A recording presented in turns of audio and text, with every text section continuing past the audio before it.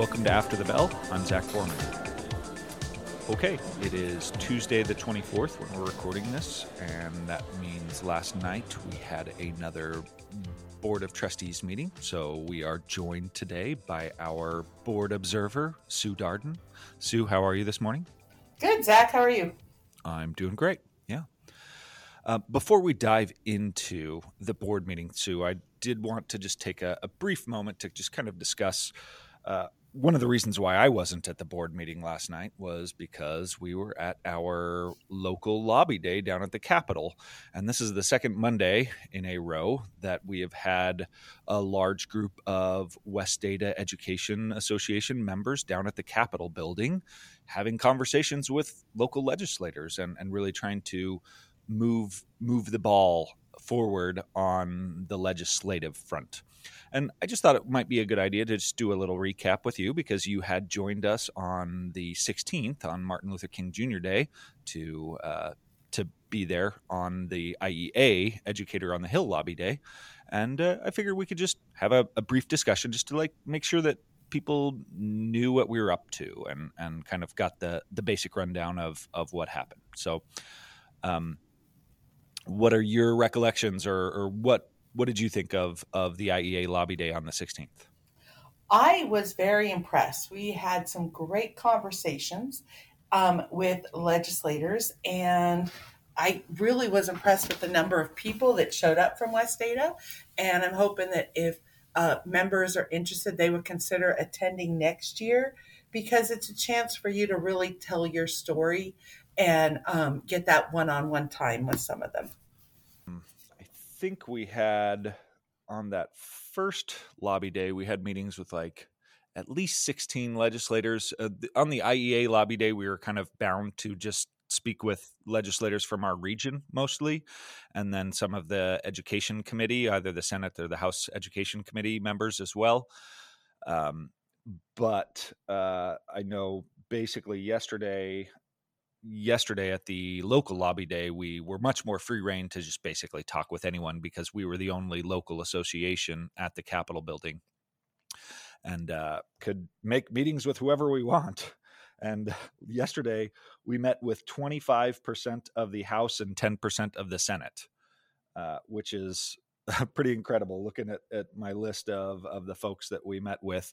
In addition to, we had a 20-minute sit down with the governor and a 20-minute sit down with Debbie Critchfield, the new superintendent of public instruction.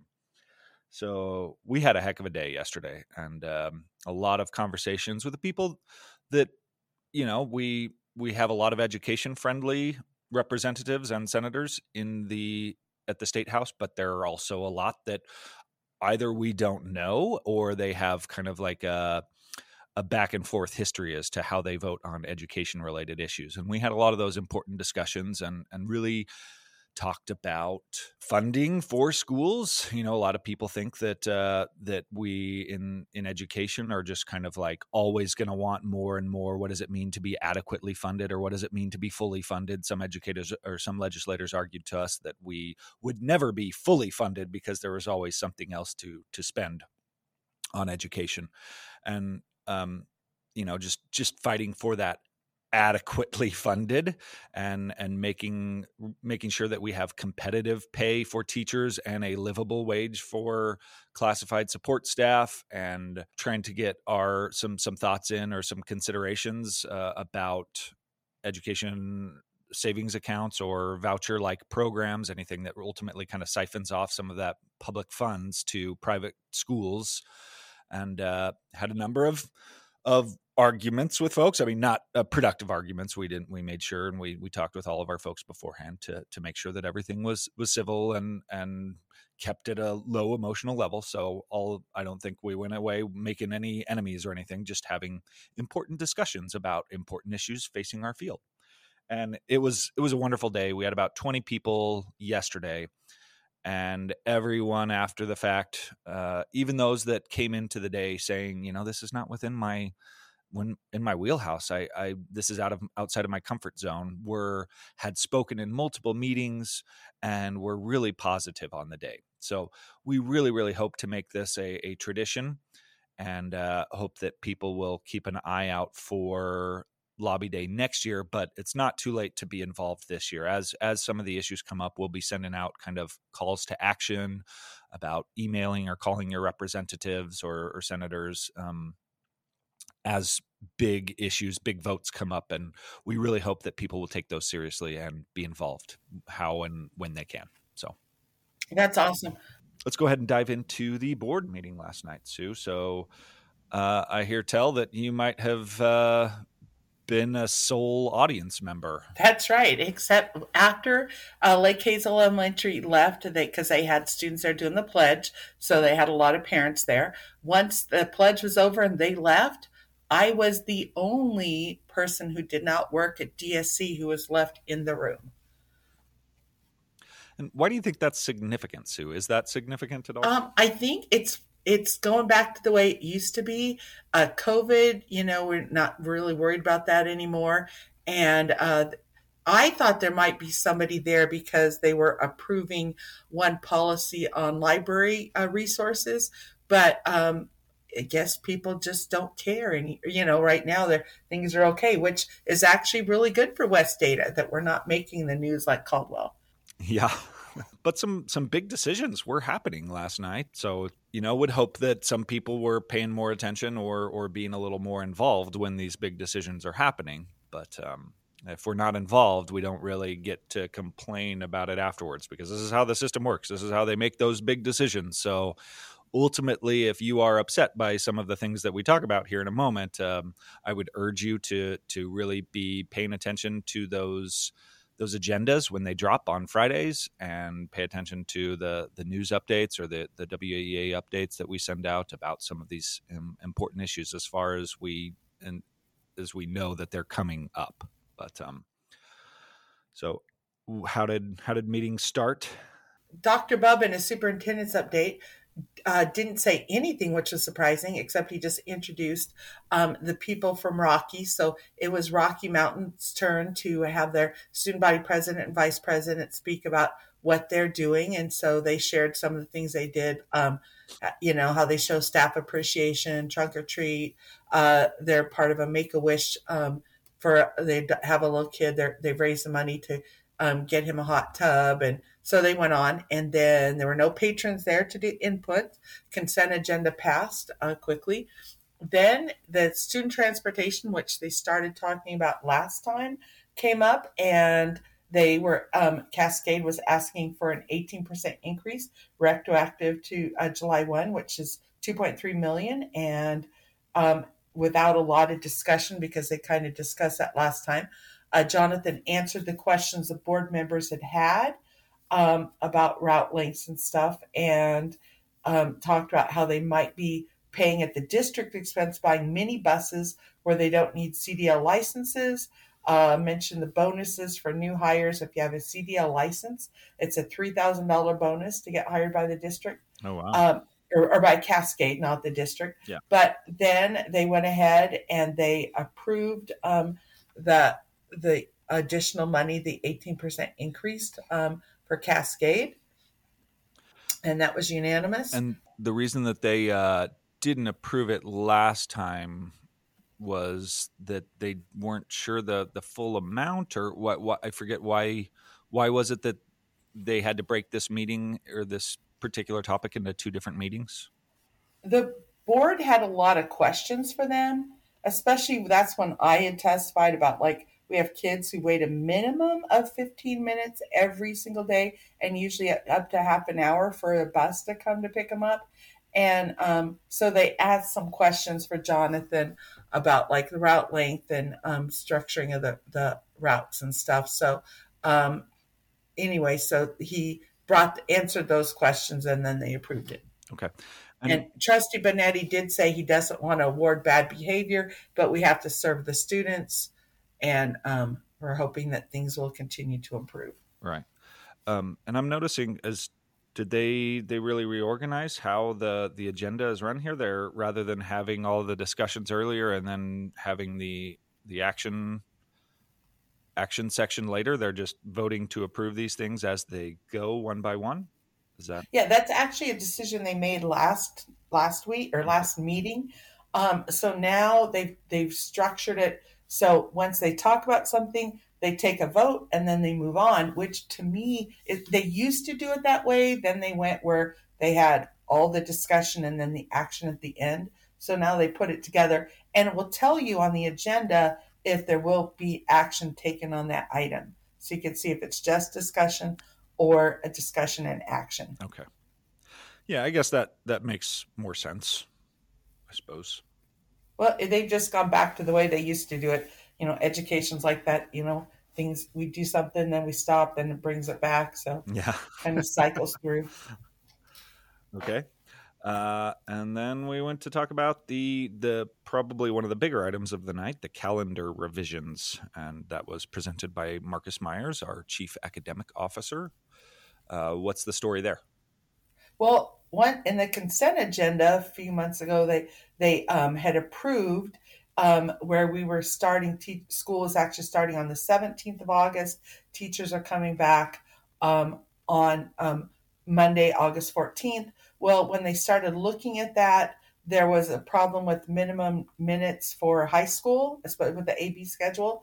And so they changed it. We now will be starting on the 16th of August, which is the same day as The Boise. 11th of August, wasn't it? The teachers start on the 11th. Okay, Students start on the gotcha. 16th. Yes. Okay. Okay. So students will come back on the 16th. Teachers will now come back on Friday, August 11th. That's kind of another weekend loss for them. Yeah, And because we would because have the 14th was a Monday, which is where we would have started, but now we'd be starting on a Friday. And so if you're traveling or whatever, you'd have to be back. I mean, that weekend is effectively, obviously you're not working on the weekend, but you have to be back for the Friday. And so it can definitely throw a wrench in plans. But right.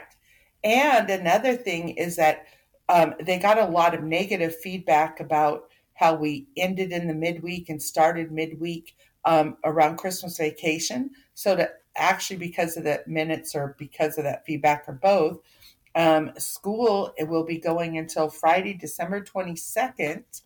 Um, but that means it will be the end of the semester, which will be the first time that West Ada has done that. So students won't have to come back and take finals. Then teachers will return on Monday, January 8th, and students will return on Tuesday, January 9th. And right. there was absolutely no discussion except that did the minutes line up? The minutes lined up for the second semester, they were okay. And Chairman Johnson wanted to clarify for people to ask why we have AB days, and it's for travel for CTE programs. And then that motion was approved. So those are the dates for next year. Do you mean Chairman Frazier? Chairman Frazier, did I You say? said Chairman Oh, Johnson. oh, I put a J in my notes, didn't I? Oh, yeah. Okay.